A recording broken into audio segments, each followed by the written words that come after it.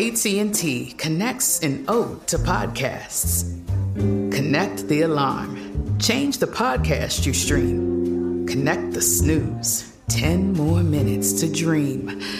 Connect the shower. Lather up with the news. Sports talk, comedians, or movie reviews. Connect with that 3-hour philosophy show. Change the drive into work in traffic so slow. Connect the dishes to voices that glow. Thank you to the geniuses of spoken audio. Connect the stories. Change your perspective. Connecting changes everything. AT&T. When you buy Kroger brand products, you feel like you're winning. That's because they offer proven quality at lower than low prices. In fact, we guarantee that you and your family will love how Kroger brand products taste, or you get your money back.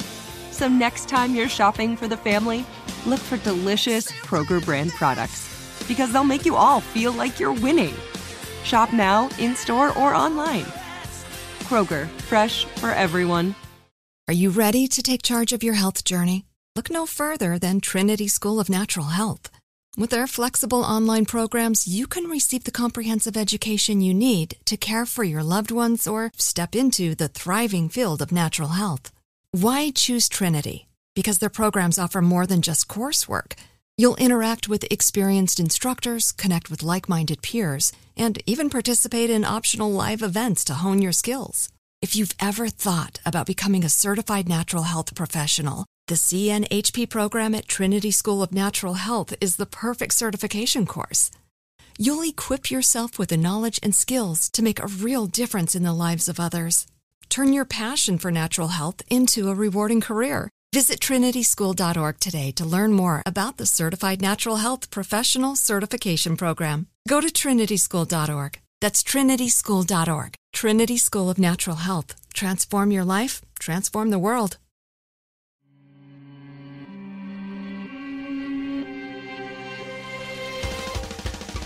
Welcome to Creature Feature, production of iHeartRadio. I'm your host of Mini Parasites, Katie Golden. I studied psychology and evolutionary biology, and welcome to part 2 of our Creature Ween Spooktacular. Today we're visiting the spookiest, smartest, most spectacular family in the animal kingdom, the corvids. Crows, ravens, rooks, and more. Are crows the smartest being on Earth? Do they mourn their dead? Do they hold a grudge? Discover this and more as we answer the age-old question, are Eurasian magpies too obsessed with themselves? Joining me today, I have an incredibly exciting and special guest that I have been looking forward to having on the show for some time. She's an ornithologist who specializes in corvids, a crow behavioral researcher, Twitter celebrity, creator of the Crow or No hashtag, probably a secret bird herself, Dr. Kaylee Swift. Hi. Thanks so much for having me, Katie. I am a big fan of yours. I have been observing the Crow or No hashtag game on Twitter for a long time. It's very fun. Yay. I'm so glad to hear that. Yeah, I think it's been like 5 years. Wow. that I've been playing this game for maybe only 4, but like many years. Half a decade. Every week that I've been playing this. And I'm like, amazed and so pleased that people keep coming back to ask this, what seems to be a very simple, but turns out to be very tricky question of, is that ambiguous black thing in the sky a crow or not?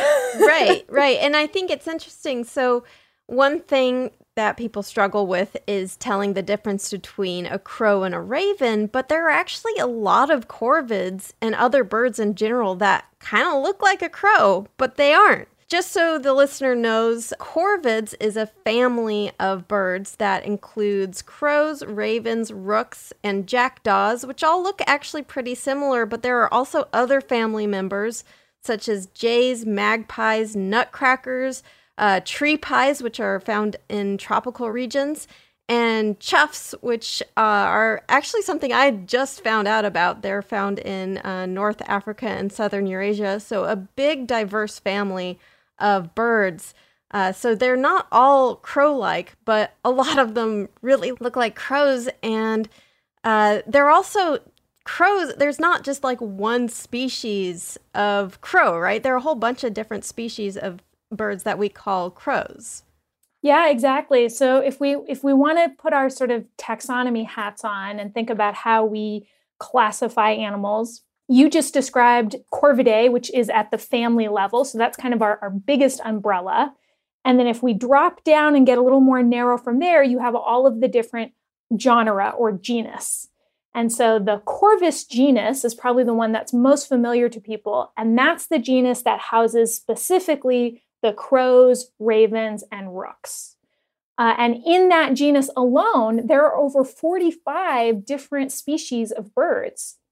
So that is absolutely one of the elements that makes this game a little bit more interesting and fun, is that it's not as simple as just asking like American crow versus common raven, but because I can draw on corvids all around the world, some of these species, most people have never heard of, like the gray crow, or maybe the pied crow, or the large-billed crow. It just adds another fun element to this game and hopefully makes people appreciate just how much diversity exists within this genus and this family. It's a game that I struggle with. I'm like, oh, I know everything about birds. No, not at all. I will see something like, oh, but its tail is shaped like a triangle, so that means it must be that's got to be a raven. And it's like, no, that's not. I'm totally wrong every time. I mean, I think I've talked on the show before sort of like how you differentiate between a raven and a crow. Like there are a few signs in terms of like their voices. Ravens sort of have this like long drawn out croak a little more, and crows have the caw, caw, caw kind of thing. But it's some of the distinctions are sort of a little bit of a gray area, because you could say like, oh, well, ravens are a little more solitary, but not always. They sometimes like to hang out in groups. Crows generally hang out in larger groups, but that's also not always true. What are some ways that you can identify a crow, and what are sort of some of the tricky things that happen in terms of mistakes made with crow identification? Sure. So like you're hinting at, there's very few kind of objective field marks, things that are foolproof ways to tell, because there just is a lot of sort of individual variation and nuance that makes it tricky. But generally speaking, one of the best features to look for is ravens have these heavily textured, lanceolated throat feathers called hackles. And it gives their throats sort of this like gruff beard-like appearance.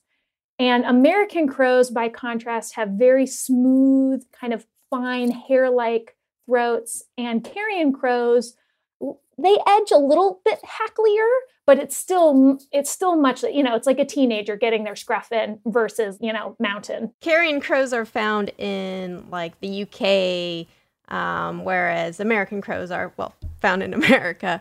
Exactly. Yeah. Carrion crows are basically found throughout Europe and Eurasia. So they're a very widespread species.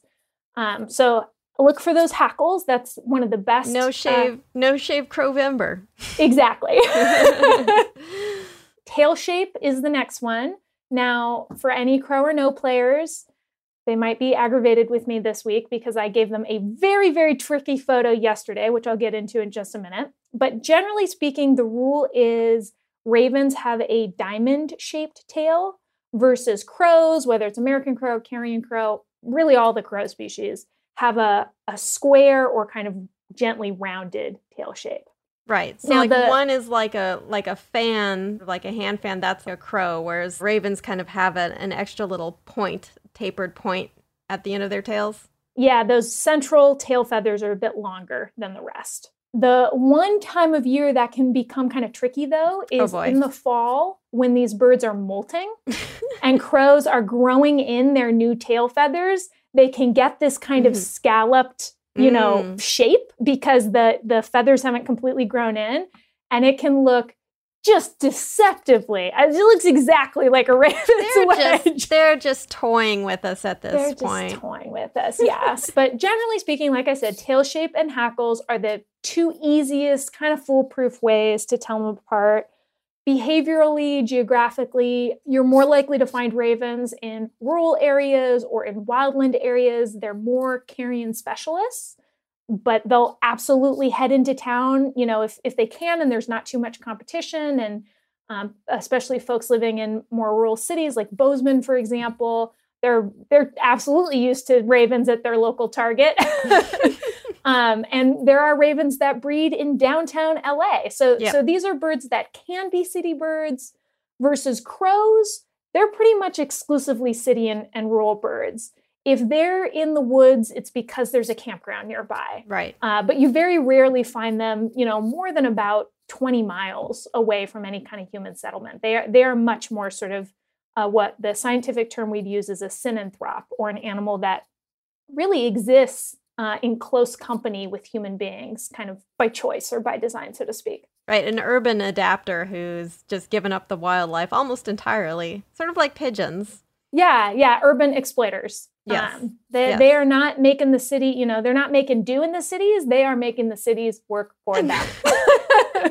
There's something too about crows that is so charming to me because they have all of the attitude of other urban exploiting birds like seagulls and pigeons, but there's something a little more elegant about it where it's like, I'm okay with the sass of a crow more than like when a seagull gets mad at me, I just feel kind of bullied.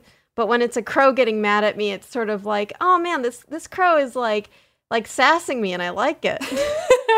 I absolutely know what you're describing. There is this sense of more playfulness because crows are so aware of what they're doing and their relationships with people that there's this sense of purpose behind it that you can't help but respect. Right. It's a little bit of mischief. It's a little bit of the Addams Family mischief where, they seem very sinister, but there's a playful mischief that is, I think, really endearing.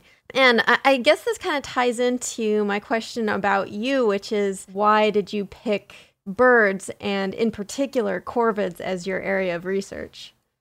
So I grew up like a total weird animal nerd. I thought I was a wolf for a long time. I can't relate at all. I bet you can't, Katie. Most people I meet are, cool people. When I meet a cool person, I just have to assume that they did not grow up. No, I'm actually being sarcastic. I used to pretend I was a cricket, so I feel like we would have gotten along. Yeah, no, we absolutely did. And those people always grow up to be the most awesome people. But so I was really into, animals and wolves. And then as I grew up, I kind of sort of lost favor with wolves a little bit as a particular species. But I really liked the kinds of things that I used to question and inquire about wolves. And that was primarily focused on these really cool social dynamics that they live in. I just thought that was so interesting. And it seemed at the time, so different than most other animals. So then kind of puttering along through, school and getting into undergrad, that was kind of my time to try to think more specifically about okay, what could I actually study? Because I have ADHD. And so it means that I have a very hard time focusing, obviously. And so, it's not a trivial question for me to ask, what captivates me? It's actually a really serious question because if I don't get that answer right, then I cannot stick to something. Right. So I was okay, what can I realistically really dedicate myself to? And I was I'm still really into these questions about social dynamics. And it's really interesting too, the more I've sort of read how there seems to be this connection between, social animals and more advanced levels of cognitive function and executive function. And that seems like just a really cool world to exist in and do research on. And then sort of in complement to that, I'd always loved birds. I grew up bird watching with my grandma. And so when I read Mind of the Raven by Bernd Heinrich, that was kind of this aha moment of holy crap, this is the perfect marriage of being able to watch and ask questions about birds and exist in this space where we are inquiring about how being social maybe plays into cognition. And so that's kind of how I arrived at corvids. And then from there, I was kind of corvids are bust, which is not a strategy I recommend to other early professionals. But it did work out for me. I was if I'm going to go to graduate school, it's going to be to study these birds. That is why I'm going. And it took some time and a lot of hard work, but I made that happen for myself. And I'm so grateful that I had the opportunity that I did to study these birds for so long. That's so interesting because I've also always had a fascination with birds. When I was a little kid, my mom said that I used to chase birds around, and she was like, "What are you doing?" I was like, "I feel like if they got to know me, they would like me." There is something fascinating about birds because they are, evolutionarily speaking, so different from us. They branched off, like they're dinosaurs. And so to have these living dinosaurs that actually display such incredible emotional, social, and cognitive intelligence is really, really fascinating. And I think there's something to see that amount of personality in something so dinosaur-like, I think is really, really cool and really exciting. I mean, I think there are a lot of people that love bird watching. What's kind of the difference between being a casual observer of birds and actually researching their behavior? Because it's, bird research goes a step beyond just like watching birds in a binocular. There are all sorts of other mechanisms at play there. The first difference is that as researchers, we don't get to stop watching them just because it gets boring. Which really makes me envious of the casual bird watcher sometimes, because that's the thing about science that I feel like non-scientists maybe don't appreciate, partly because that's not the way science is often portrayed or delivered to them. But it is like 99% tediousness with like 1%, cool moment. Right. You're not just like looking for, hey, that bird just did something cool. You actually have to code for very specific behaviors and movements, and you can't necessarily like freely interpret like, oh, the bird looks like he's maybe interested in this thing. Like you have to actually kind of have very strict observations of behavior that are quantifiable. Otherwise, it's just your opinion on what the bird is doing, right? Exactly, which is already hard enough sometimes in the sciences, but is especially hard when you're trying to interpret animal behavior, right? When we're trying to interpret these things that we can't literally ask the animals. And so we are pretty vulnerable to, if we aren't super structured, we become more vulnerable to just interpreting things through our own lens as people. Right. You can't really psychoanalyze a crow and ask, like, how are you feeling? I mean, you could with, like, actually with a raven, right? And it could technically answer because they can talk. It's just they probably won't say much that makes sense. Well, so to be fair, all the corvids can talk, and not just ravens. And if we could, oh my gosh, that's the dream, man. You just described the dream. But to date, no one has ever gotten lucky enough that a raven or a crow just kind of offered up right the answer to us. Yeah. But you know what? That shouldn't stop anyone from asking the question. Right. Statistically, one of these days, it will work. Right. So. One of these days, I'll be able to get an actual crow on the podcast and interview it. And I'll be like, how was your childhood? And it'll go, ah!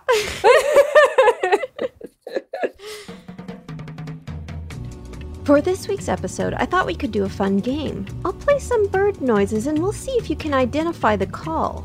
Which corvid do you think is making this mournful croak?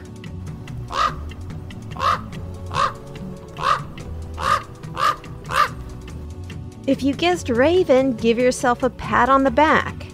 And who do you think is making this sound? That's a crow. And who do you think is making this call? Hangman's coming. That's Joe the Raven at Clovis Zoo in New Mexico saying, Hangman's coming. And if you think that's spooky, wait until we return when we talk about a murder of crows and crow murder. Are you ready to take charge of your health journey? Look no further than Trinity School of Natural Health. With their flexible online programs, you can receive the comprehensive education you need to care for your loved ones or step into the thriving field of natural health. Why choose Trinity? Because their programs offer more than just coursework. You'll interact with experienced instructors, connect with like-minded peers, and even participate in optional live events to hone your skills. If you've ever thought about becoming a certified natural health professional, the CNHP program at Trinity School of Natural Health is the perfect certification course. You'll equip yourself with the knowledge and skills to make a real difference in the lives of others. Turn your passion for natural health into a rewarding career. Visit trinityschool.org today to learn more about the Certified Natural Health Professional Certification Program. Go to trinityschool.org. That's trinityschool.org. Trinity School of Natural Health. Transform your life, transform the world. Hey, this is Jodie Sweetin from the podcast How Rude, Tanneritos. As a nostalgic voice from your past, I'm here to remind you that amongst the stressful and chaotic existence we live in 2024, you deserve to get away. It's time for a vacation, no matter when you're hearing this. And let me tell you how you'll get there. The 2024 Hyundai Santa Fe. Want to bring the family to the mountains with the Santa Fe's available H-Track all-wheel drive? Well, it's got standard third-row seating and available dual wireless charging pads for the kids who just want to stare at their phone and not talk to you. You know what I mean. Visit HyundaiUSA.com or call 562-314-4603 for more details. Hyundai. There's joy in every journey. This episode is brought to you by Navy Federal Credit Union. At Navy Federal, it's been the mission to help the military community for over 90 years. And not just help them, but do everything to make sure they not only grow, but flourish. That's why Navy Federal Credit Union has all kinds of great savings and investment options like share certificates with sky-high rates. So don't hesitate. Start growing your finances today with a variety of savings and investment options. Navy Federal Credit Union. Our members are the mission. Savings products insured by NCUA. Investment products are not insured, not obligations of Navy Federal and may lose value. So imagine that you're walking through a nice, quiet college campus, the University of Washington in Seattle. You see a few figures standing in the distance. Even from far away, you can tell something isn't quite right. As you approach, you notice they're holding something, as if offering it to some unseen entity. It dawns on you that all the figures are wearing masks of human faces that look almost realistic, but not quite. And the thing in their hands, it's a dead crow. And around them you hear the anguished cry of other crows. One of the figures holds up a sign. It reads, "Crow studies, do not be alarmed." So, Kaylee, explain yourself. This is a pretty well-known study, and to the casual observer, it looks like a bunch of people wearing humanoid masks, holding a dead crow, and pleading with people not to be alarmed. So what is going on? What are you guys up to? Is this some kind of occult ritual, or is this actual science? So your description of what it would appear to be is what it was. And it was real science, though I had multiple people ask me if it was some kind of occult ritual. In fact, I was trying to get one woman in a Seattle neighborhood. She had a crow that was nesting in her backyard. And one of the important things in how we set up the experiments is we always made sure to distance them the same distance away from nests so that how the crows responded, we could trust wasn't being influenced by how close or far we were. And so I explained to her the whole thing. You know, I had business cards at this point. I told her I was a researcher with the UW and I wanted to do this study on crows. I showed her where the crow nest was. We had a really nice conversation. What you guys were looking at is like how the crows were going to respond to this dead crow that you had. Yes. Right. So, and at this stage, you know, it was just me. I didn't have any of the stuff with me or the masks, but I had kind of primed her on what we would be doing, and it seemed to be going very well. And then at the very end of the conversation, she was like, "Okay, so I just want to make sure, is this any kind of like satanic worship thing? Is that this is?" It's like, no. So, yes, you are not far off in thinking that people thought that, because they really did. But is this one of those D&D satanic cult rituals, you know, that they do with the Dungeons and Dragons? Yes. Yeah, I got that question. I had a police officer pull over at one point and ask me, this one I had to actually hear, wait, I'll pause those stories. I have great stories about what people thought we were doing, but I should probably tell you what we were actually doing first. So the question that I spent my time as a graduate student at the UW working on was, why are crows so interested in their dead? Mm-hmm. How does that manifest, and why are they doing it? My first experiment was based off of a previous study that had been done on California scrub jays, which are in the Corvidae family. Right. And they found that jays had a pretty strong response to dead jays, and they hypothesized and seemed to get support for this idea that maybe this is kind of an extension of anti-predator behaviors, because how they responded to dead jays seemed pretty similar, actually, to how they responded to predators. So we wanted to follow that up with crows, because crows likewise seem to display really strong reactions to their dead. But we wanted to narrow in and be a little bit more specific and ask kind of, okay, so if it is an extension of anti-predator behaviors, are they maybe learning something that is useful to them? And so we asked if crows might use these so-called funerals to learn about new places, dangerous places. So if they see a dead crow in a particular area, do they sort of take a mental note and are like, ooh, got to be more careful here, or not? And then could they maybe be learning new predators, specifically people? And the reason we picked people is because people are a really interesting element in the crow world, because we fall on such a spectrum of attitudes and behaviors, right? Like when a crow sees a red-tailed hawk, it can pretty reliably predict that they're not going to be friends. But people can kind of go any number of ways. They can turn out to just completely ignore them and be sort of these neutral figures. They can be really benevolent and offer them food and want to sort of forge this relationship. Or they can be sort of malicious and even lethal. Right. And so asking that question with people is an interesting one, because crows really do have this moment where they sort of make an impression of somebody that then you can measure when they encounter that person in the future. Which I think is really interesting, too, when you think about animal behavior in response to people, where there are a lot of animals that just will not necessarily learn to mediate their response to people, whereas more social animals, like, say, the early ancestor to dogs, this wolf-like ancestor learned, like, hey, I can actually kind of go get close to some humans and they'll actually feed me and they're actually good for me. So it's always fascinating to me how some animals, maybe the most simple example is like a housefly, is never going to learn to be cool around a human.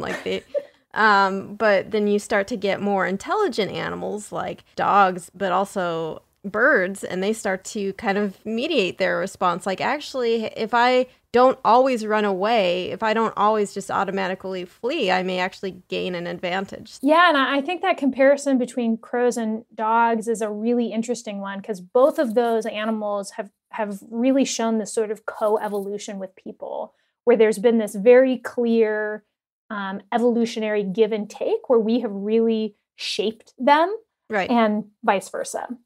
So getting back to our question of, what are these funerals for? Is it that they're an opportunity to learn about danger? And here are two specific things we can look to, dangerous places and dangerous people.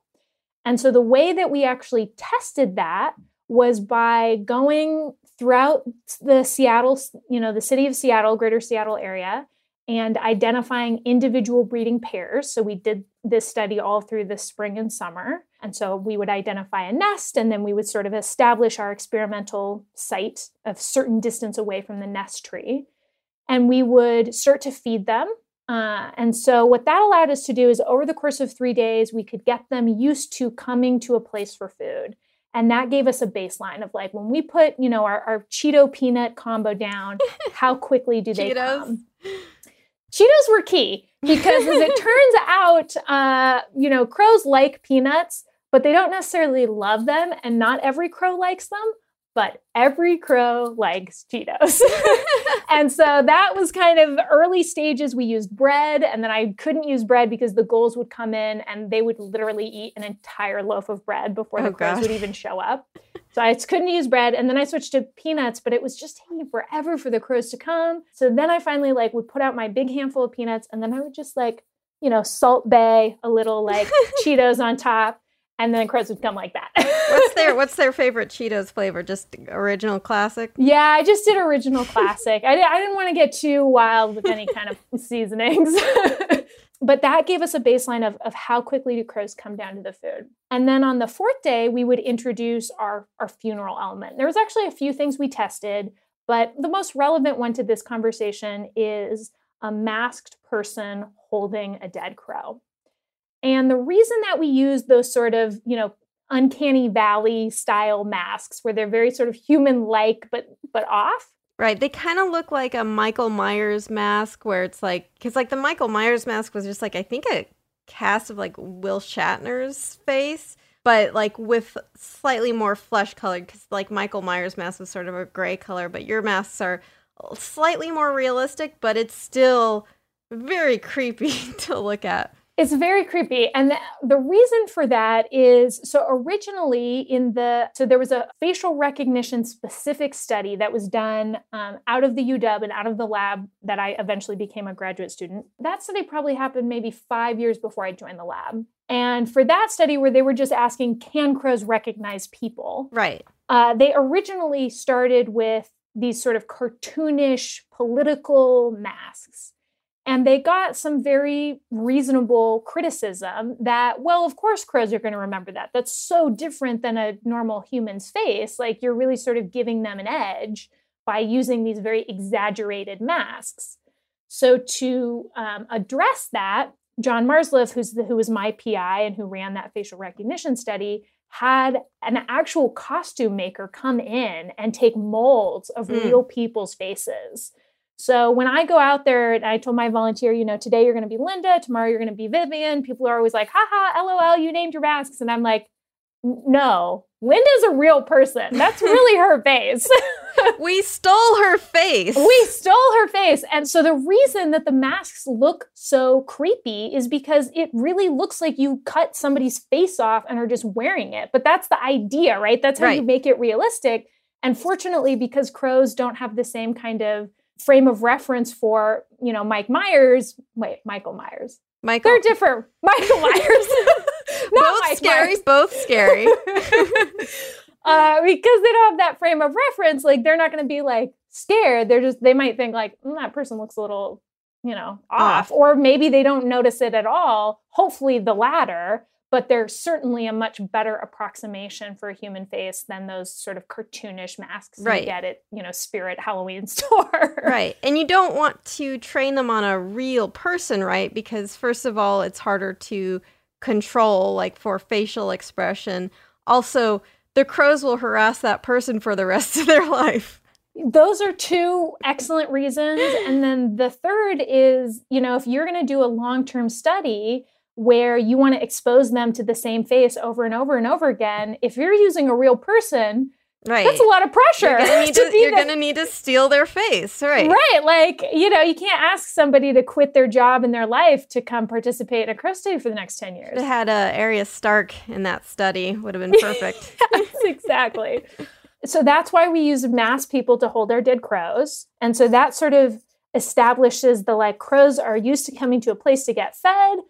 One of these days they show up and like, oh no, there's a person there holding a dead crow. So kind of step one from a data collection perspective, or step two, is what does that moment look like?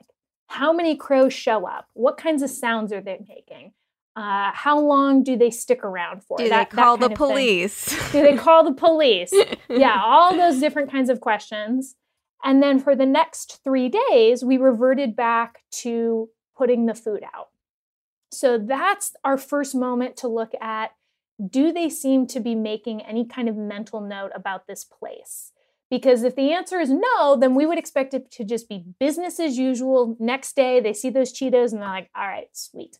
Food time, come down, right? And we wouldn't expect there to be any change. Right. There was just a brutal murder here the other day, but hey, Cheetos. Exactly. We're going to just come down just as quickly as we had been over the course of those first 3 days. And then the kind of second big test was if they see that same masked person again, maybe a week later, only now, they're not holding a dead crow. Are they going to just ignore them like any other schmo on the street, or are they going to freak out? Right. And we found that the answer to both of those questions was yes. They do show more wariness after these events in those areas, even without that person or the dead crow around. And the majority of birds in our study, if they saw that person again, would display behaviors consistent with how they respond to threats. Like they would dive bomb them and alarm call, they would follow them.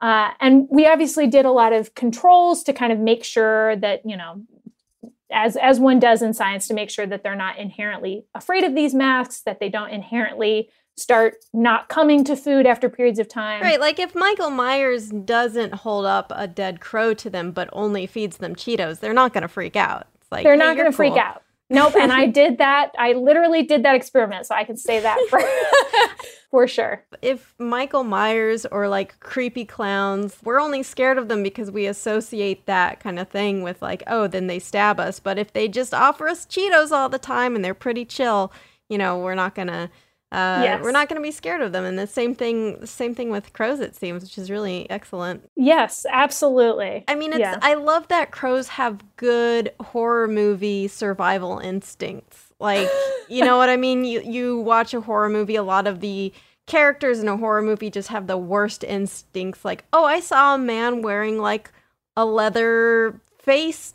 Maybe I follow him, just like, oh, there's someone covered in blood. I'll go down the stairs into the basement to see what they're up to. Like, no, these crows, like these. I won't call for any reinforcements or anything like that. I'm just going to go. Yeah, no, crows are very adept at calling for reinforcements when they think something nefarious is afoot. Right. And that is what we're able to show. So visually, the kind of setup for this, just so your listeners can picture it a little better, is so my role, I was lucky in that I never was the target. So I was kind of the nice, benevolent feeder. I would show up with my little clipboard and my camera on a tripod, and I would put the food out. So at first they'd see me in that context. Were you wearing a mask for that as well? Or? I wasn't. I was just myself for that. Oh, cool. So like now they're like, hey, it's Kaylee. Like she's friend of crows. It is. Yes, it is. That's how I met my best crow friend, Go, actually. Go the crow. Yep. Because I couldn't, I didn't engage in any supplementary feeding when the experiment was going on. Like I could only feed them in that context. But then once it was done, then we could be, all.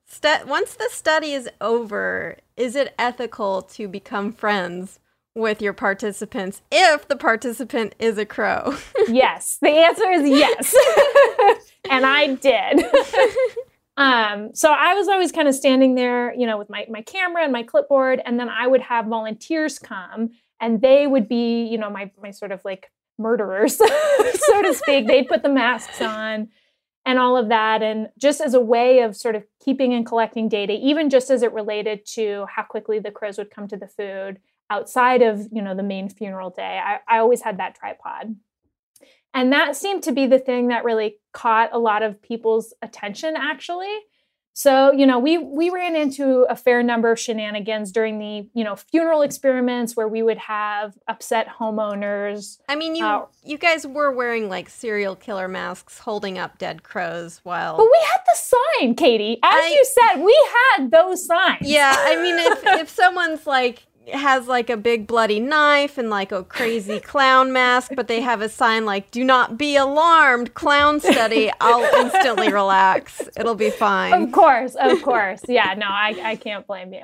And, I didn't blame people at the time either. I think people absolutely have a right to be curious and aware. Did you ever get the cops called on you? I did frequently, actually. Yeah. And they eventually they would kind of be like, are you with the UW? Are you one of those UW crow people? And I'd be like, yep. And they would just sort of take my name. And there was a few times. My favorite was I was doing one of these near Magnuson Park, which is a pretty big park in Seattle, well known. And again, like I have my volunteer, and this particular volunteer got me in the trouble the most because Joel, he was a sweetheart. He actually ended up taking a taxidermy class and being my main taxidermist for the rest of my studies. He was invaluable, but he's like 6'9". He's just a huge dude. And he really likes, or at the time he would wear like kind of mostly black and camo. And so seeing him in one of those masks really freaked people out. And I remember we were doing one of these studies near Magnuson, and this older woman came up to me and she was like, demanding to know, what are you doing? And so I explained, I'm a researcher with UW. We're doing this experiment. And that was one of the tests that involved also a stuffed red-tailed hawk. So there was a red-tailed hawk on the ground, not far from Joel. Just all sorts of dead birds lying around. The hawks actually were like lifelike mounts. Oh, I see. So they're even more sort of conspicuous because they're kind of standing up tall. Right. And so I'm pointing all of this stuff out, and I have my clipboard. It's full of data. We've got our signs on. I have a tripod. And I finished explaining it to her, and she goes, I don't believe you. I'm calling the cops. It's just like, wow, what an elaborate ruse. Can you imagine if we had just made all of that up? And so, it was never a big deal. I mean, like, do you think like Satanists really have like a printed out Excel spreadsheet? Like, is exactly. that... I guess. Maybe. Look, I think that, I think the actual Church of Satan is pretty chill. So, there's an actual Church of Satan, and they're mostly, their thing is, I think religious freedom. Yeah, freedom of speech. Yeah, and just making sure that. And then I'm sure there are like actual practicing occultists who like a spreadsheet. So I don't want to generalize, but I think. Typically, I don't know. I mean, like, write to me if you're into the occult and like you like to be organized and you have spreadsheets and data and you run QQ plots. Like, let me know if that's the whole thing in the occult.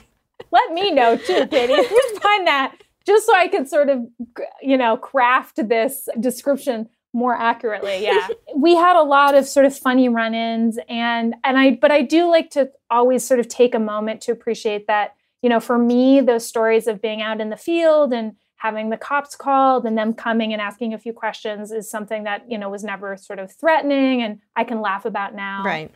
But recognizing that that's absolutely not true for a lot of people, particularly people of color. And that really sucks. It sucks for me to imagine that my whiteness made doing this research possible in a way that I might not have otherwise. And so I like to laugh about these stories, but I am careful. I try and be careful of recognizing that there's lots of context where those stories wouldn't be funny at all. And that's something we need to work on. Yeah, exactly. I mean, there's the Black Birders movement that I definitely encourage people to check out on Twitter because in the wake of the Central Park incident where a black birder, Christian Cooper, was threatened by this white lady who said that she would call the cops on him and specifically tell them that he's black. She was clearly using the cops to threaten his safety and intimidate him just because he asked her to put her dog on a leash. Another thing, don't have your dogs off leash, guys, because that's really bad for birds. Please. Or cats. Or cats, yeah. Cats are bad too. They like to eat birds. Just keep your pets. I love cats and dogs, but not great for birds. So keep them in check there. And this guy was just asking her to put her dog on leash, and she called the cops on him instead, which, as we know in this country, can threaten your life if you are a person of color. So I think that. Yeah, it is interesting where it's sort of you guys can get away with a lot of occult seeming stuff through privilege. And warranted a number of pretty strange and funny questions, from occult to Pokemon Go and everything in between. People will make up all kinds of stories when they see a person with a camera. And they're just judging you based on the fact that you have a camera. There are people in masks holding dead crows. It's very judgmental. It's so judgmental. I don't know where people get off with this kind of stuff. Let's play another round of auditory Guess That Corvid. Who do you suppose this is? Hello! That's a carrion crow from the Weatherall Animal Rescue in the UK saying, hello! When we return, we're going to find out how smart corvids really are. Are you ready to take charge of your health journey? Look no further than Trinity School of Natural Health. With their flexible online programs, you can receive the comprehensive education you need to care for your loved ones or step into the thriving field of natural health. Why choose Trinity? Because their programs offer more than just coursework. You'll interact with experienced instructors, connect with like-minded peers, and even participate in optional live events to hone your skills. If you've ever thought about becoming a certified natural health professional, the CNHP program at Trinity School of Natural Health is the perfect certification course. You'll equip yourself with the knowledge and skills to make a real difference in the lives of others. Turn your passion for natural health into a rewarding career. Visit trinityschool.org today to learn more about the Certified Natural Health Professional Certification Program. Go to trinityschool.org. That's trinityschool.org. Trinity School of Natural Health. Transform your life, transform the world. Hey, this is Jodie Sweetin from the podcast How Rude, Tanneritos. As a nostalgic voice from your past, I'm here to remind you that amongst the stressful and chaotic existence we live in 2024, you deserve to get away. It's time for a vacation, no matter when you're hearing this. And let me tell you how you'll get there. The 2024 Hyundai Santa Fe. Want to bring the family to the mountains with the Santa Fe's available H-Track all-wheel drive? Well, it's got standard third-row seating and available dual wireless charging pads for the kids who just want to stare at their phone and not talk to you. You know what I mean. Visit HyundaiUSA.com or call 562-314-4603 for more details. Hyundai. There's joy in every journey. This episode is brought to you by Navy Federal Credit Union. At Navy Federal, it's been the mission to help the military community for over 90 years. And not just help them, but do everything to make sure they not only grow, but flourish. That's why Navy Federal Credit Union has all kinds of great savings and investment options like share certificates with sky-high rates. So don't hesitate. Start growing your finances today with a variety of savings and investment options. Navy Federal Credit Union. Our members are the mission. Savings products insured by NCUA. Investment products are not insured, not obligations of Navy Federal and may lose value. If I told you this was a crow call, would you believe me? Well, it certainly is, but it's no common crow or carrion crow. It's the call of a new Caledonian crow, who happen to have quite a few tricks up their sleeves, or feathers. So, we talked about what it's like to have done your crow funeral research and how it showed that they were able to learn people's faces. We already knew that, but they were also able to identify those faces as being dangerous. Like they responded differently. If you were holding up the dead crow, they would freak out. They were like, this person is potentially dangerous. And they also treated the location as a potential danger and were more careful next time they came by. Even the allure of Cheetos was not enough to get them to come by without some caution. Yeah, and that was an important distinction, because it would have actually been awesome if the funeral event was enough to get them to be like, nope, I'm out of here. No peanuts or Cheetos for me, because that would have lended itself to a really easy and useful management tool. If there were situations, say, where they've been depredating on a sensitive species. If we could just hang one of these for a half an hour and take it down and the crows stop coming by, that would be awesome. If scarecrows really worked, I think we would have solved that problem a long time ago. That is absolutely true. So yeah, it wasn't enough to get them to completely evacuate, but they were cautious. Yeah. Do you think that they can actually mourn their dead, or is it purely a survival instinct, or is even that distinction sort of fuzzy? Because it makes me wonder, like, if our original, like our mourning and our fear of death and our sort of ritual around death has something to do with self-preservation that gets extended into sort of these deep emotional places. So just from your sort of observations, like, do you think crows have like a sense of death and a sense of mourning, or do you think is that distinction hard to make at this point? I don't know. And I'm really comfortable not knowing the answer to that question. I think that we can be very confident that crows use dead crows as a cue of risk and as a learning opportunity. And I think it makes absolute sense that for animals that do have really more ritualistic and more emotionally invested responses, that might have been the impetus, right? Because we didn't go from nothing to, a New Orleans funeral. There was a lot in between there. Right. And so it makes sense that first kind of attentiveness might come from a place of self-preservation. But when we look at crows, I mean, these are incredibly social animals. They're incredibly intelligent animals. When we look at their brains, there's nothing we can point to say, well, see here, they're missing this. This is why they couldn't have the emotional intelligence of a primate or a dolphin or a human. Yeah.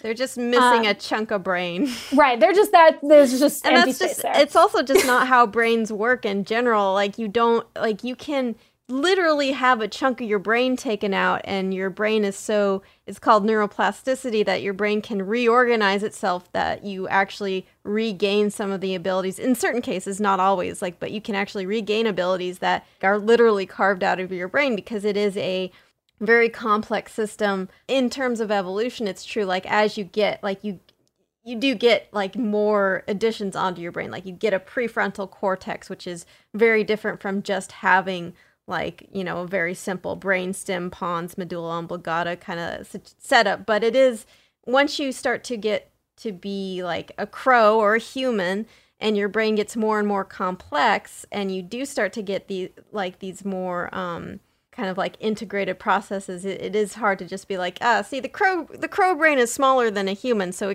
it has to be dumb. It's just our brain is smaller than like a blue whale. Blue whales have a big brain. Just by volume, it's a huge. I feel like a blue whale's brain is probably about as big as a child. Yeah. A whole human child. But, to say that a blue whale is therefore much smarter than us is just kind of faulty reasoning. It's all about relativity. Right, exactly. And humans and dolphins and crows have a much bigger brain size relative to our body size than we would expect. So, yeah, crow brains, for all of the ways that they are different, there isn't anything where we can say, and the fact that they're different in this way means that they don't possess any kind of emotional intelligence. And at the same time, like I said, these are incredibly social animals. They forge really long-term relationships with one another. I can see how it would absolutely be valuable and adaptive to have emotional commitments to their partners and to their flock mates. At the same time, though, having a deep emotional investment, I always start by sort of asking what would be the adaptive value of that. And going into a long period of mourning, if you were a female, for example, you've just lost your mate, and you go into a long period of mourning that precludes you from being able to take a new partner and breed, that's probably not super helpful to you, right? Or mourning your lost, kids for the season. If it's early enough that you could attempt to remate and lay another clutch, probably not super useful to spend a bunch of time being super bummed out. So that's why I'm kind of in this spot where, I don't know what they're thinking, but I'm totally open to the possibility that we learn that crows are much more emotionally aware than we currently understand about them. To that point, I want to talk about some of the surprising ways that corvids show intelligence, because I think we have this sense of humans were the most intelligent, and then primates are really, really smart, and then maybe after that, dolphins, and then maybe parrots, Alex the parrot was pretty smart. I think that people don't realize how incredibly, almost spookily intelligent corvids can be. One of the things that we use as sort of this very rough measure of intelligence is tool use, because that requires very complicated cognition to be able to pick up a thing and use it for another task. It just requires so many kind of parallel processing systems in your brain that it indicates some amount of higher cognition. New Caledonian crows are really interesting. I think we've talked about them on the podcast before, but they look very much like an American crow. They are found in New Caledonia, which is an archipelago in the Southwest Pacific Ocean. I mean, maybe this is a question for you. Do you know, if there's a way to be able to distinguish visually a New Caledonian crow from an American crow? I do. So New Caledonian crows look like they're smiling. Mm. And the reason for that is actually very much tied to their tool use. They have this curve to their bill that gives the bottom part of the bill, which is called the lower mandible, sort of this a little bit chonkier appearance, and it kind of curves up.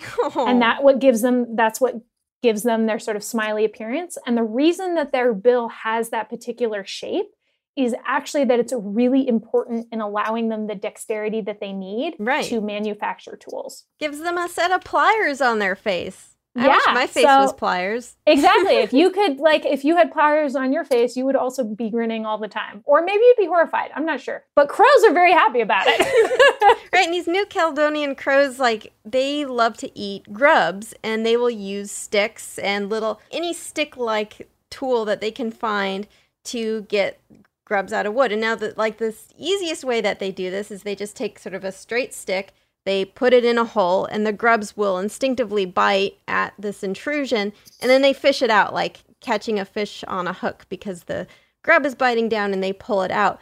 But that doesn't always work in every circumstance that they are looking for grubs. Like, the crows will actually take one of these sticks and modify it so that it works as a better grub extraction tool and can fit into different spaces and can pick them up more effectively. So they use like you mentioned with their beaks. I didn't know it made them look like they were smiling, and that's the reason. That's so cool. But yeah, they will use those beaks to do this very precise ripping, cutting, and bending techniques on the stick to create basically these custom tools to be able to fish out grubs, which I think we had previously only seen this in there was Betty, the captive New Caledonian crow. So we had seen that in captivity, but it was only relatively recently that we saw that they were also doing this in the wild, which is really exciting because animals in captivity will behave differently than their counterparts in the wild. So to find out that they actually do it in the wild, just like all these crows, just making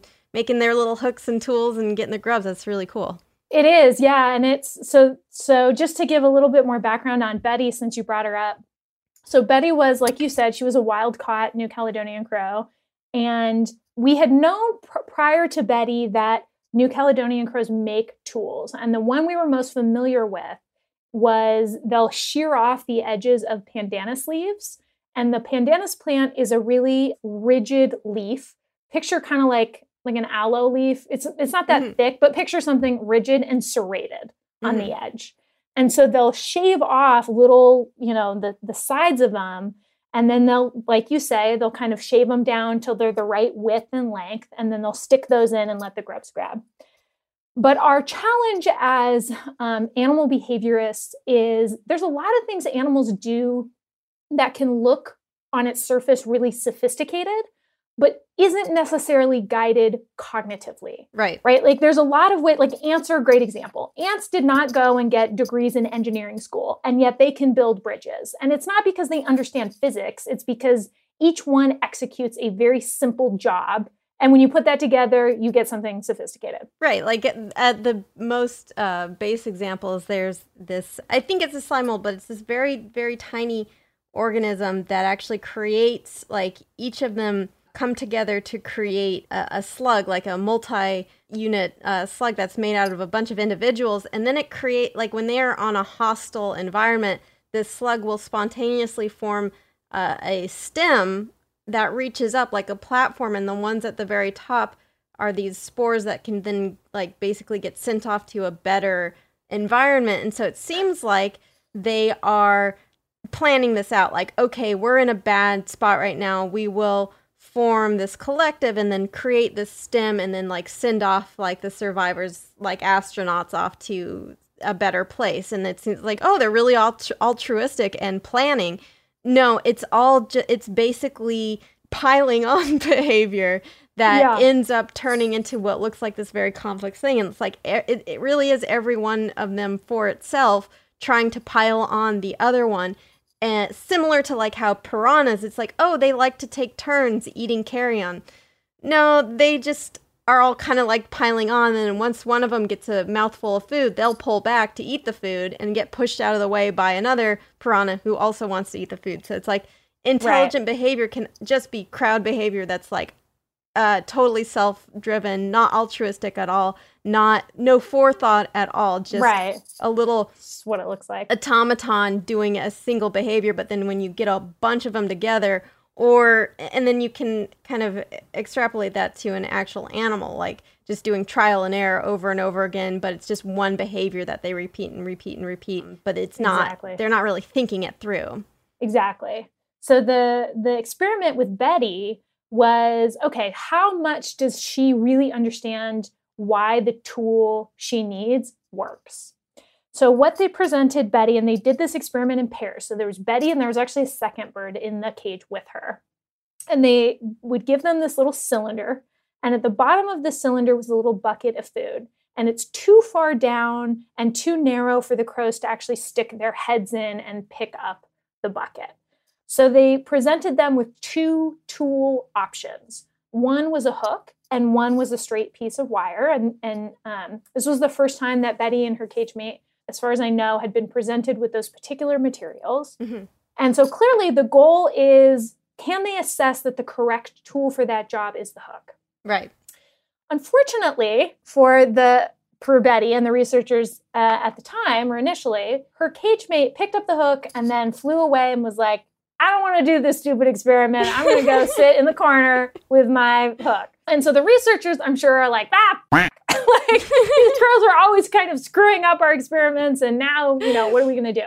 And poor Betty, she's hungry. And so she has this wire. And there's a great video. You can Google it. And she's poking at the food at the bottom. And it's not working. Right. And then she sort of takes her hook and she pins it to the bottom of the cylinder and she starts wrapping it around and boop, up pops Betty with a hook that she has just spontaneously made. Right, which was not even what the study was about, because they they wanted to see if they could distinguish, like if they could see, like, okay, the straight one doesn't work, I have to use the hook. They weren't looking to see if they'd make their own hook. And Betty's like, hold my bird seed. Exactly. So then she fishes down in there and she pulls out the bucket. And like you said, we were like, oh my God, not only does she get it, but she actually spontaneously made it. But then, as you said, more recently, we put little backpacks with cameras on New Caledonian crows and we sent them off. And we realized they freaking make hooks all the time. And I just want to take a moment because this is really significant. So when it comes to tools and animals, the first thing to understand is that, yes, using tools is rare. Less than 1% of all of the animals on planet Earth use tools. However, that 1% comprises a huge diversity of organisms. So you have animals like chimpanzees and people, but you also have like fish. There's a couple of and sea otters, animals that, are using an object for a sort of a novel purpose to benefit them. Right. And like woodpecker finches are, I don't want to be mean to them, but an arguably much less intelligent bird that also uses a twig or a cactus spine to basically impale a grub. But there's no evidence that shows that they really fully understand like how the tool works, other than just like, I take this thing, I stick it in, I get a thing out. Exactly. And again, that's sort of more like what we're talking about earlier, where, I mean, rats are pretty intelligent, but you can train them to press a lever and receive some reward. That doesn't necessarily mean that they understand the mechanics of a lever, like how that lever works. Similarly, we've studied chimpanzees and we see that they actually make a pretty complex physics calculation when they are using a tool like to reach something.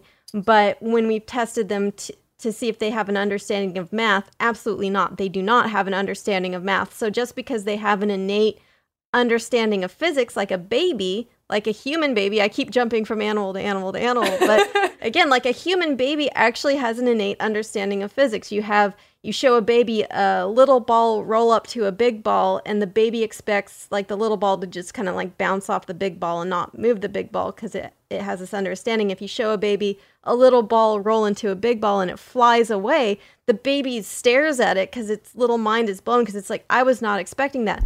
The baby doesn't have a physics degree. The baby doesn't understand anything about conservation of momentum. The baby has an innate kind of instinctive understanding of certain physics that is sort of built into its brain, but it doesn't have an understanding, a metacognition of it.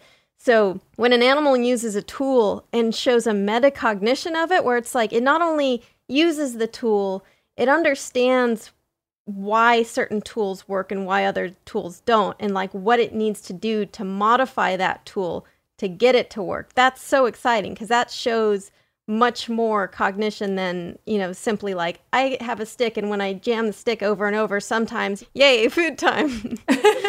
Yeah, and so that's the distinction I really like to drive home to people is, yes, a very few number of species use tools, but there's varying levels of understanding in terms of how those animals actually cognitively understand those tools. But then the next step, and the reason why New Caledonian crows have us stop dead in our tracks, there are only 2 animals that make tools. And that's a huge cognitive leap, using tools and making tools. Right. And that's kind of that, like what you were saying, that ability to actually have the intuition of how do I modify something for a very specific task. That is much more challenging. And chimpanzees do it, right? And the 2 animals are primates and the crows, right? And I think, I'm waiting for a primatologist to correct me on this, but I think chimpanzees are the only primates that make tools in the wild. Right. I think there's some evidence of other primates like orangutans being able to modify things in captive settings. But I don't. Yeah. Orangutans, like, it's not necessarily a tool. It's like they make a bed and they will modify branches to create a foundation for the bed in a kind of specific way. And I think that it starts to get like a little bit fuzzy. Like, is that an actual tool? Because they're not then using that bed to get another thing. They're just... Right. Birds make beds. Yeah. Right, exactly. So it's really special that this bird, this animal that is, like you said, a dinosaur, is so different from us in, so many ways, is doing something that is incredibly unique and cognitively advanced, because that is a level of insight and understanding that, we should all be watching our backs around the crows, because it is impressive. Especially you, because you had a whole study where you're like, hey, here's a dead crow, everybody. Yeah. See, that's why I was always the friendly fear person, because I knew I was planning ahead. Like the crow, I was like, I am not going to be making hordes of enemies here. There's going to be like a Kaiser Soze moment where they realize you were the mastermind the whole time. But another interesting thing, and I'm actually going to talk about the Eurasian magpie. There's some research that suggests that Eurasian magpies can possibly recognize themselves in mirrors. And so this is a whole interesting thing that I have very complex opinions about. It's the mirror test, and this is the test where you basically plunk something down in front of a mirror, and you're like, okay, does this animal recognize itself in the mirror? And you will put, generally how it's done is like you put a dot or a mark on the animal without them knowing, like they're either like sort of sedated or you do it stealthily so they don't know you've put something on them. And you have a control group where you've put a dot on them or something, but it's invisible. So it's like, it's not the feeling of the dot or mark. And then you put them in front of a mirror, and then you see if they like look in the mirror and they see the mark in the mirror and then recognize, oh, that's on me, and then try to remove it. I mean, I'll get in more about my opinions about this test later, but it's an interesting kind of human-centric way of thinking about metacognition. Like, we recognize ourselves, we see ourselves in the mirror, we recognize that as us, and then therefore, we have a self-awareness, which I think it may be a little more complex than that. But in terms of animals who have quote-unquote passed the mirror test, includes obviously humans, chimpanzees, dolphins, and elephants. There's a little bit of fuzziness here because you'll have some individuals that do it, but then you try other animals in the same species, and then they won't do it. So it's kind of from individual to individual. But when studied, Eurasian magpies also seem to pass this test. So when colorful stickers are put on their throats, and in the same setup that I described before, and they see themselves in the mirror, they scratched at their necks to try to remove the stickers, which indicates that they have some awareness of like they're having some control over their body and then recognizing it in the mirror. But one thing that I think is interesting to me about this is we've tested it in a lot of like very social animals, like very highly socially, emotionally intelligent animals, like chimpanzees, elephants, dolphins, and then these magpies. Like, they're all very socially minded. I wonder your opinion on on this test, and because I think sometimes people jump to the conclusion that, oh, if they can recognize themselves in the mirror, they have this concept of self. Whereas like how much of it is them recognizing themselves in the mirror, and how much of it is just a simple understanding of like the physics of a reflection? How much of it is like a self-awareness, do you think? Or is there, because I'm curious to know if there have been studies to see like how they respond, not to a mirror, but just to like one of their cohorts, like another bird with that mark in the same place as their own. Like, do they just have very advanced like mirror neurons where they think that the image is another bird, but then they're so sympathetic to that, they're like, oh, I better check my neck too, kind of thing. So I was wondering like what your opinion is on all of this. So I'm with you, Katie, in that I often find myself confronted with people who are really excited about the mirror test, who are really excited that these Eurasian magpies passed. And I always feel like the Debbie Downer, being like, because number one, when we say they passed, we mean that there was 2 birds that passed the mirror test. This is not a great sample size. Genius birds. And then they actually ended up trying to repeat this study in jackdaws, and they did it the exact same ways. And jackdaws are another corvid, they're another bird in the corvid family. Mm-hmm. They used to be in the Corvus genus, but we just kicked them out. And they did the exact same studies. And in those birds, even the control birds picked up on the spots, mm-hmm. which suggests that maybe those magpies had a little bit more tactile sensory awareness of these than it showed. We've also done this study, mirror tests, in New Caledonian crows, and New Caledonian crows are terrible at it. Parrots are terrible at it. Anybody who in the springtime has had a crow or a raven attacking their side mirror in their car or the windows in their house probably are very familiar with the fact that by and large, these birds are actually really bad at it. Yeah. But what's really interesting and gets at one of the questions you asked is it's not, at least in New Caledonian crows, because they don't understand mirrors conceptually. So New Caledonian crows can use mirrors to understand that something they see in a mirror is actually happening behind them. Mm. Oh, that's so interesting. Right? So they seem to understand the properties of a mirror. So maybe it is just a very sort of like anthrocentric, because we express self-directed behaviors, trying to look. So the main things that when we put animals in front of mirrors, the themes we see in terms of self-directed behaviors are we want to look at our mouths and we want to look at our genitals. They're kind of the 2 areas that we have a hard time investigating otherwise. And that's what dolphins do. That's what primates do. That's what maybe that's do. What's going on with all these Zoom call shenanigans. Right. But, birds only have the one hole and it's covered with feathers generally, and their mouths aren't that exciting. So, maybe they just aren't that interested in those self-directed behaviors. Right.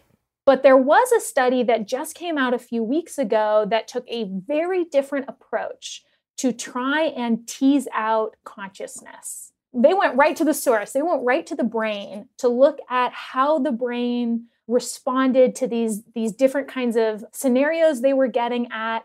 And based on the timing of when these neurons were firing, they were able to pretty convincingly show that they weren't just responding in kind of an automatic way. When they were in front of a mirror? Or?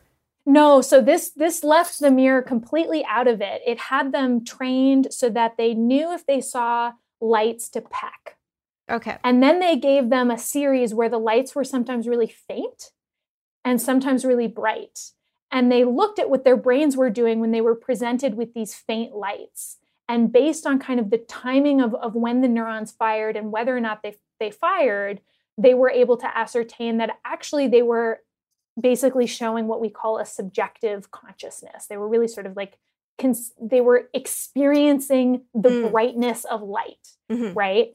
In a way that suggested a conscious appreciation of it and not just like a reactionary appreciation of it. Right. It was a pretty complex study. I'm hoping to write about it for my blog. I've reached out to the folks that ran it because I tell you what, I read that study like twice and so much of it just went right over my head. Yeah, I've already got like 500 questions. Yeah, right. It's a complicated study. For the listeners, I think one thing to point out is that you can have an organism react to light like a stimulus. Like you can have a nematode, which is as close to having no brain as you can get almost with an animal. And a nematode will react to light. It has a very, very primitive eye spot that can react to light and dark, and it will react to light. That doesn't mean it experiences the light. When you look, any one of us like looks at outside at the light, or you look at a TV screen and you see these lights, you have all these sort of automated reaction to the light where your pupil constricts, but you also have a conscious experience of light. And quantifying that in animals is really, really hard because we don't even know how to quantify consciousness in humans yet, other than just being assured that another person is saying like, hey, I do experience seeing the light, and you just got to trust them because you can't get inside their head. So it is really interesting. I'm really interested to see more about this study, because like being able to show that like there are parts of the brain that light up basic when you're having sort of a not just an immediate response but an actual sort of experience of the qualia is like pretty crazy. Yeah, so that's probably going to be a much better bet than the mirror test, right, at addressing consciousness in birds, because we just have such a mixed bag of results with these mirror tests. And, maybe it's just not a relevant way for these animal, right, for every animal to demonstrate that it has a sense of self. It's something where I think some of these tests that like we're trying to see whether an animal is intelligent or conscious is really very human egocentric. Like we're just so like, oh, it's got to think like a human to have that self-awareness, and I'm not sure that's true. Yeah, and that is definitely our challenge, right? As objective as we try and be as scientists, we are ultimately, limited by our own lens and our imaginations for how we can ask questions, and our imaginations are very much sort of influenced by our humanness. And culturally too, right? So how somebody in one part of the world and from one culture may approach that question might be really different than somebody else, which is a great reason to want to really expand the kinds of representations in science, because being able to bring a lot of different styles of thinking into the room is really helpful, because collectively, we need that, because we are already limited as people. Absolutely. And also just, this is another thing I like to talk about on the show, is looking into cultural history and not having a sort of snobbery of like, oh, as scientists, we can never listen to sort of like folklore or other cultures because that's unscientific. It's like, well, it may not be enough for a study, but when you actually look into things like anecdotal observations of birds of prey, like in Australia, picking up sticks and setting fires, I don't think there's been a definitive study proving that yet. But if we had just ignored Aboriginal observations and gone like, no, there's no way a bird would be smart enough to set fire, like, or intentionally spread fire, then we may not have opened up this whole avenue of research of like, hey, actually, there's a chance that these birds are intentionally or not spreading fire by picking up twigs from a wildfire somewhere else and then spreading it to somewhere else and then reaping the rewards by chasing all the prey item that are fleeing. And so I think, definitely when we close our ears and eyes to other perspectives, other human perspectives, we're really shooting ourselves in the foot when it comes to scientific research. And I say that as a podcaster who doesn't do research, scolding all you scientists. It's absolutely true. And, it's very relevant to the funeral stuff. We were, what we were doing was asking very specific novel questions. But the idea that corvids respond strongly to their dead, we were absolutely not even close to the first people to discuss that. You can find stories about it in the Quran, for example. I mean, human beings as a species collectively have been very aware of this. And it's a pretty harmful, very colonialist approach to ignore traditional knowledge and then claim discovery Right. when we repeat things that have been around for years. So Right. it's really important for us to listen to those sources of traditional knowledge and to, give them credit as amazing naturalists and as really important sources of information when there is that kind of overlap between that cultural knowledge and then when it meets how we maybe scientifically want to parse a particular question. We are always using old assumptions and old information that we have in order to build the questions that we can actually scientifically quantify. So it's, why would we ignore any body of knowledge just because, oh, well, this isn't like scientific. It's like, well, no, but neither is a bunch of other assumptions that we make about nature that hasn't been parsed and picked apart by actual experimentations and actual research observations. It makes me think about, too, like our cultural understanding of crows and ravens and other corvids, because I think we have this sense of them, oh, they're kind of spooky and they're bad omens. And that's been such a prominent thing, like, especially in the West, like this idea that like crows and ravens are omens or are evil or occult, like people thinking that you're doing some occult business. Because, I mean, to be fair, having a dead crow is a little suspect.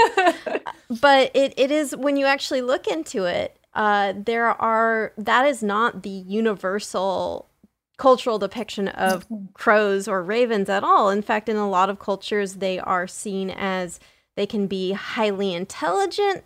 They can be, like in myths, like as like highly intelligent, like tricksters or thinkers.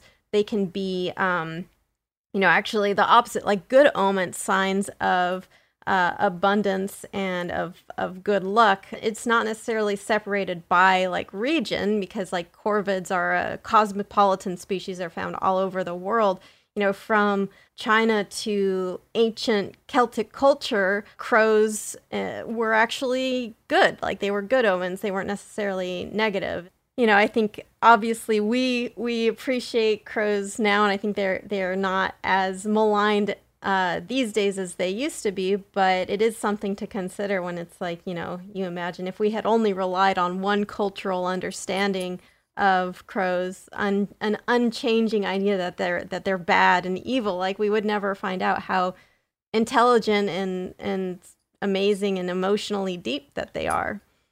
Yeah, it's one of my favorite things about crows is because of their proximity to us and their cosmopolitanness, they are really incorporated into the mythology and the creation stories of almost all peoples around the world.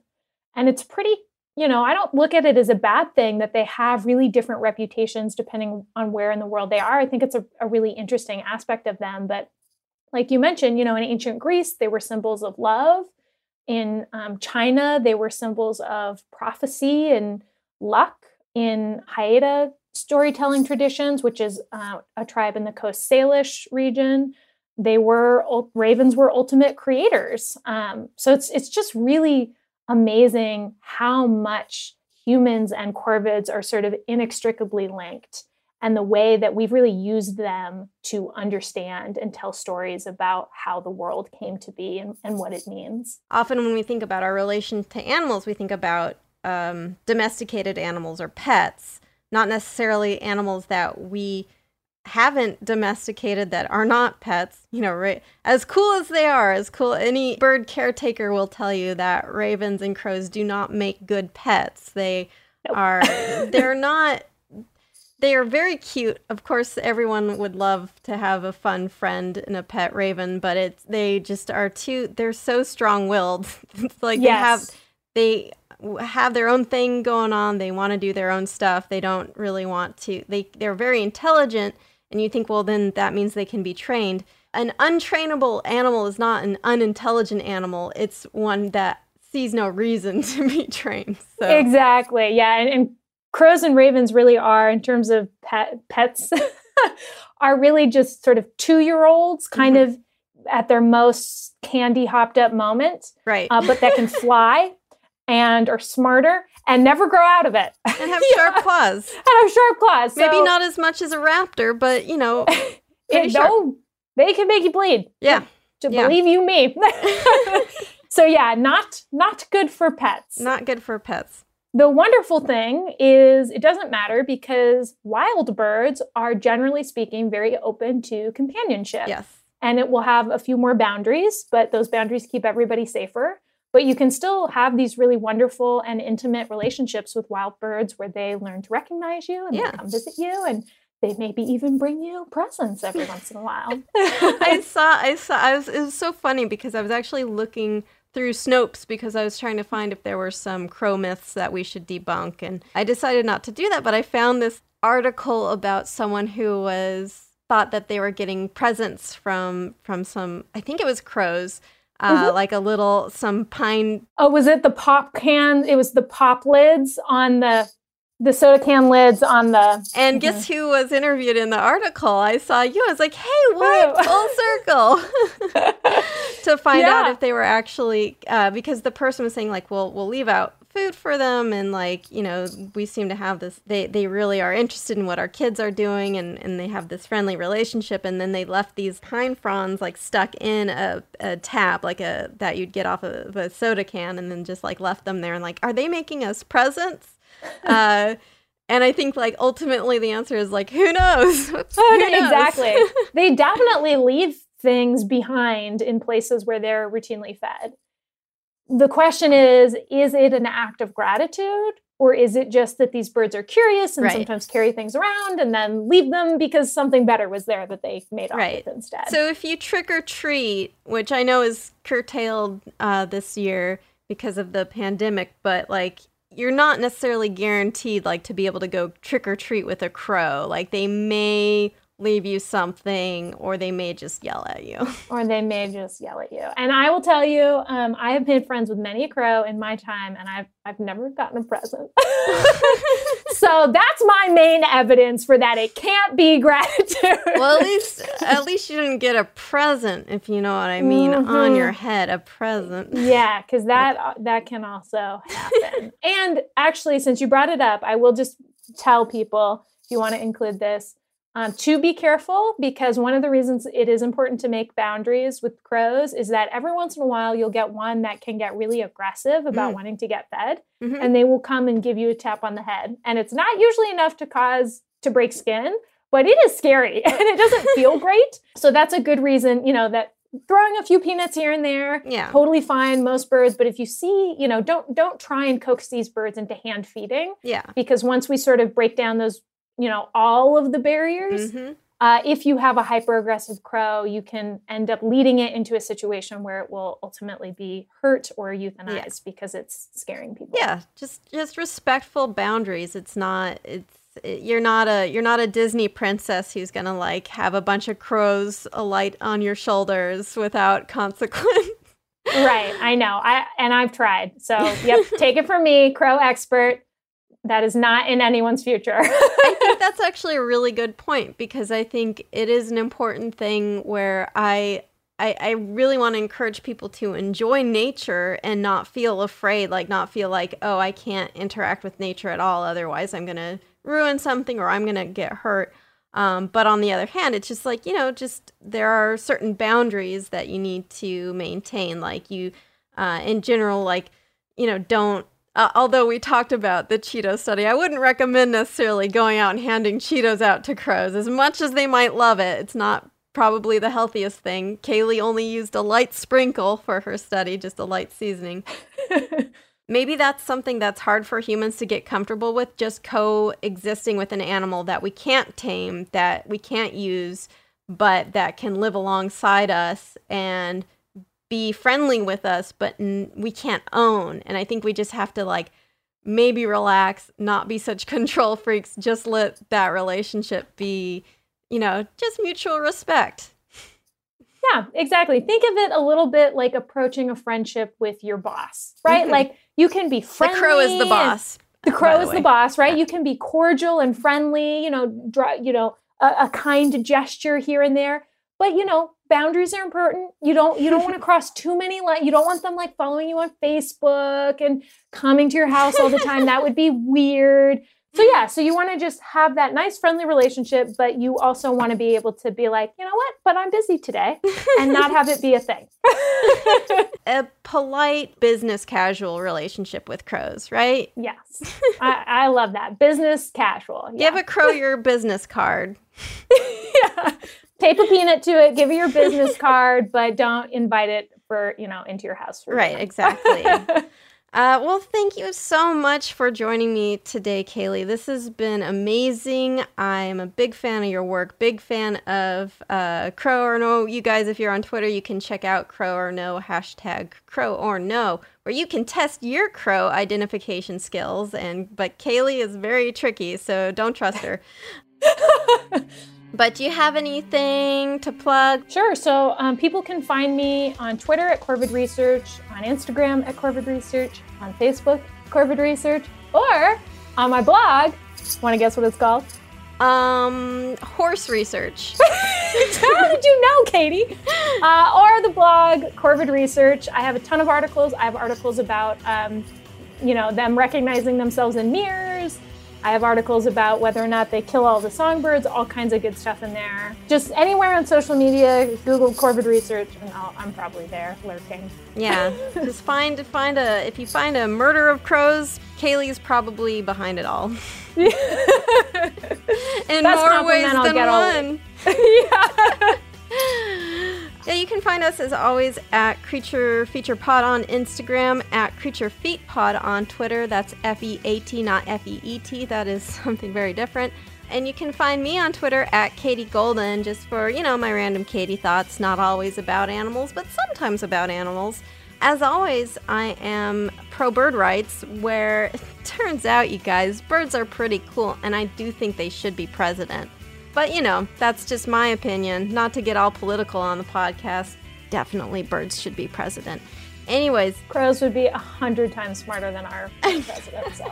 Guys, get out and vote, because I love animals, and you can't love animals and not pay attention to politics, because, hey, some politicians actually are really bad for the planet and do things that actively harm the environment, which is where we all live and where animals live. And in particular, the Trump administration has been exceedingly bad when it comes to, obviously, environmental protections, but also specifically protections for birds, and just like aggressively taking away all of these protections for birds, making it easier for people to kill birds, for industries to kill birds. It's really horrible. So if you love birds, get out and vote.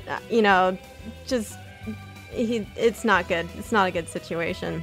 If you have any questions or pictures of your pets you want to send, there's creaturefeaturepod@gmail.com. Thank you so much for listening. If you're enjoying the show, you can leave a rating or review. I read all the reviews, and it warms my little cold, shriveled bird heart.